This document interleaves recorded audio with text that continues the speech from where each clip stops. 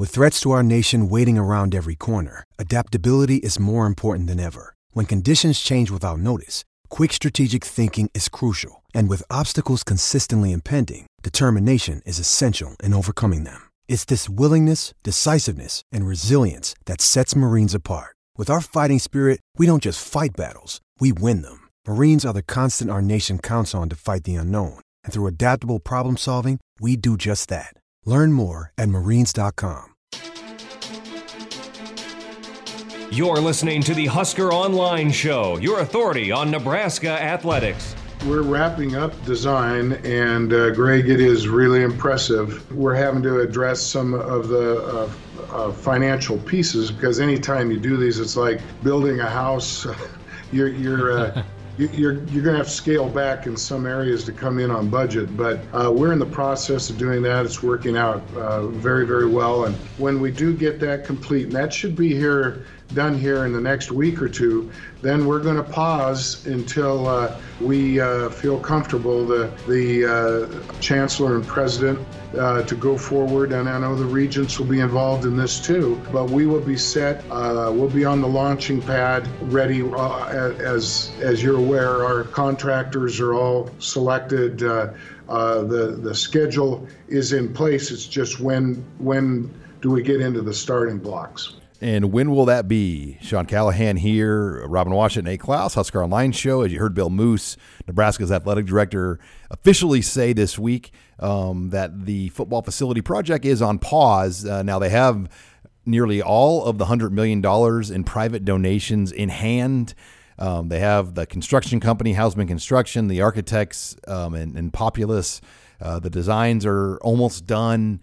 They're ready to go. But obviously there's an optics element to this that, there's politics involved. And when will the right time be to move this forward? I mean, I've heard everything from we could see it done by the end of the summer that it could be delayed for an entire year. I mean, I think there's a lot of theories out there of where this is going to be heading.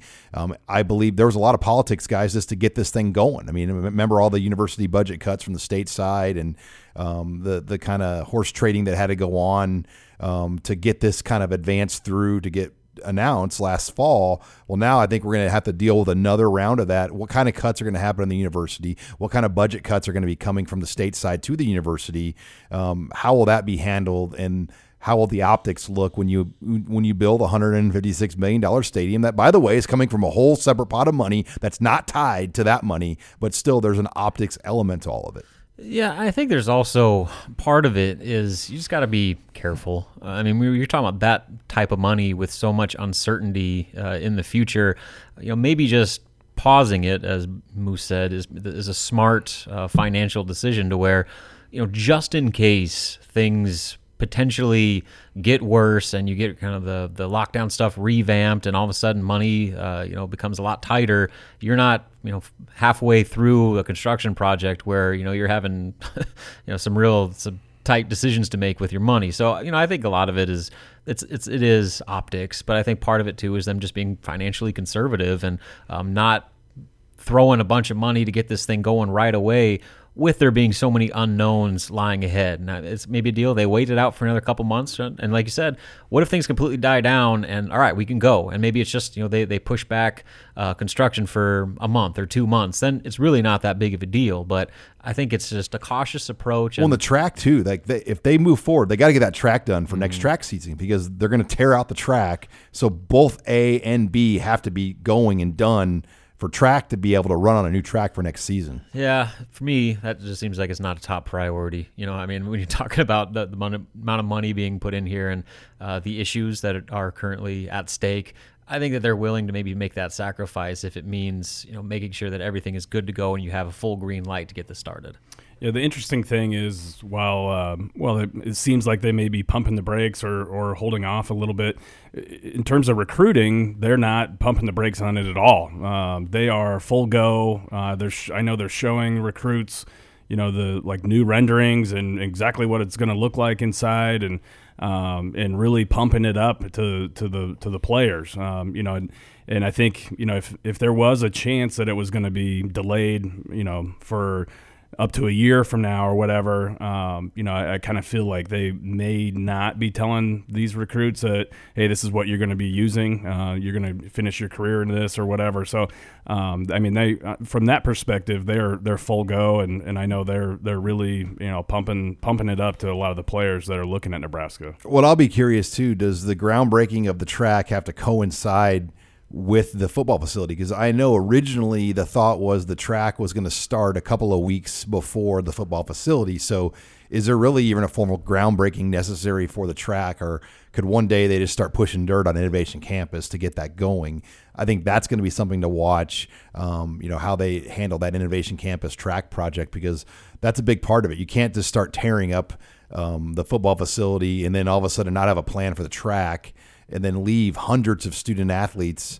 Because Nate, correct me if I'm wrong, but track and field probably, when you count the women's and the men's teams, they comprise the biggest number of student athletes in Nebraska. Yeah, it's well over. Besides 100. football, I mean, football obviously is going to have that's a ton of athletes that you have to make sure you have a place for them to work out and train. Yeah, it's well over 100. I mean, I think both men's, or each team, is probably 70, 80 people. They're huge between scholarship and walk-ons and everything. You're listening here to the Husker Online Show as we talk facility projects here for Nebraska and kind of what the plan is. And I think part of it is, I'm sure they envisioned a big public groundbreaking for this and having lots of people out there, just like the day they announced the project. And it's pretty hard right now to have something like that in the public. So, maybe it's a deal where late July, early August, but kind of a prelude to starting the season. That could be a best case scenario. Yeah, I don't know if I necessarily see anything wrong with that. I mean, I think it's smart to just pump the brakes on this a little bit and not just dive head first, with there being so many questions remaining to be answered. And again, if it's just a temporary delay, then it's really not that big of a deal. You can do things on much more comfortable terms, and it can be more of a celebration rather than just trying to push this, pretty significant project through, under some, questionable circumstances. So, I mean, it's really kind of falls in line with the whole Nebraska mentality, where, you're going to be smart with your money and you're not going to overextend yourself, especially when, there's a lot of uncertainty in front of you. Yeah, to me, it all comes down to timelines. How firm was your timeline? How necessary was it for this thing to start or for the ground to be broken in June or at the beginning of the summer? Or if you didn't break ground until the end of the summer, would that really throw everything off of your original timeline?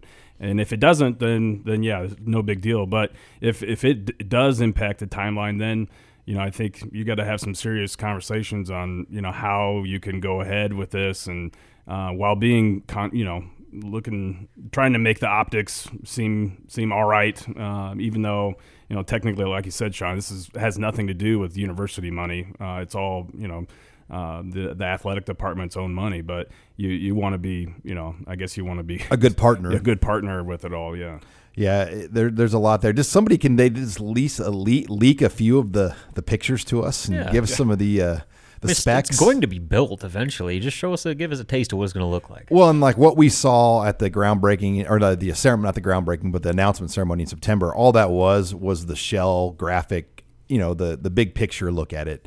Now they have completed, or they're almost done with what the interior and all the bells and whistles are going to be. I think that's what most of the interest is right now. Like, what will make this facility maybe the best in the country when it's all said and done? Well, I thought that's what they were going to do with that social media tease, with the week of these walls talk, cryptic tweets and all that stuff. And it was not that, clearly. Yeah. What was that, Nate? I have no idea. Somebody brought up, I don't know if it was on our board or what, but they said there's some sort of program that's being used where, like, it's a fan experience. When you're at the game, like on your phone, you have the app, whatever, you can like hold your phone up to, can you like, get service? they do this at museums. Like if you go to like an art museum in France or something like that, you hold it up and like it pops up like information. So like basically your app has a camera on it and you hold your phone up, and so like you point it to some part of the stadium and it'll have a story. If these walls could talk. Exactly.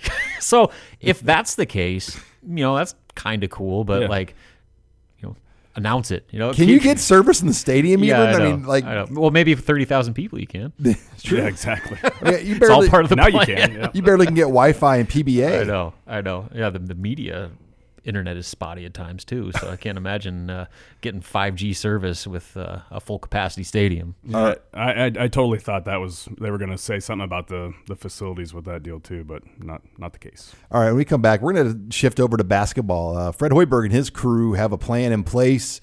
That plan has stayed on schedule. We'll get Robin's thoughts on that and more. You're listening here to the Husker Online Show.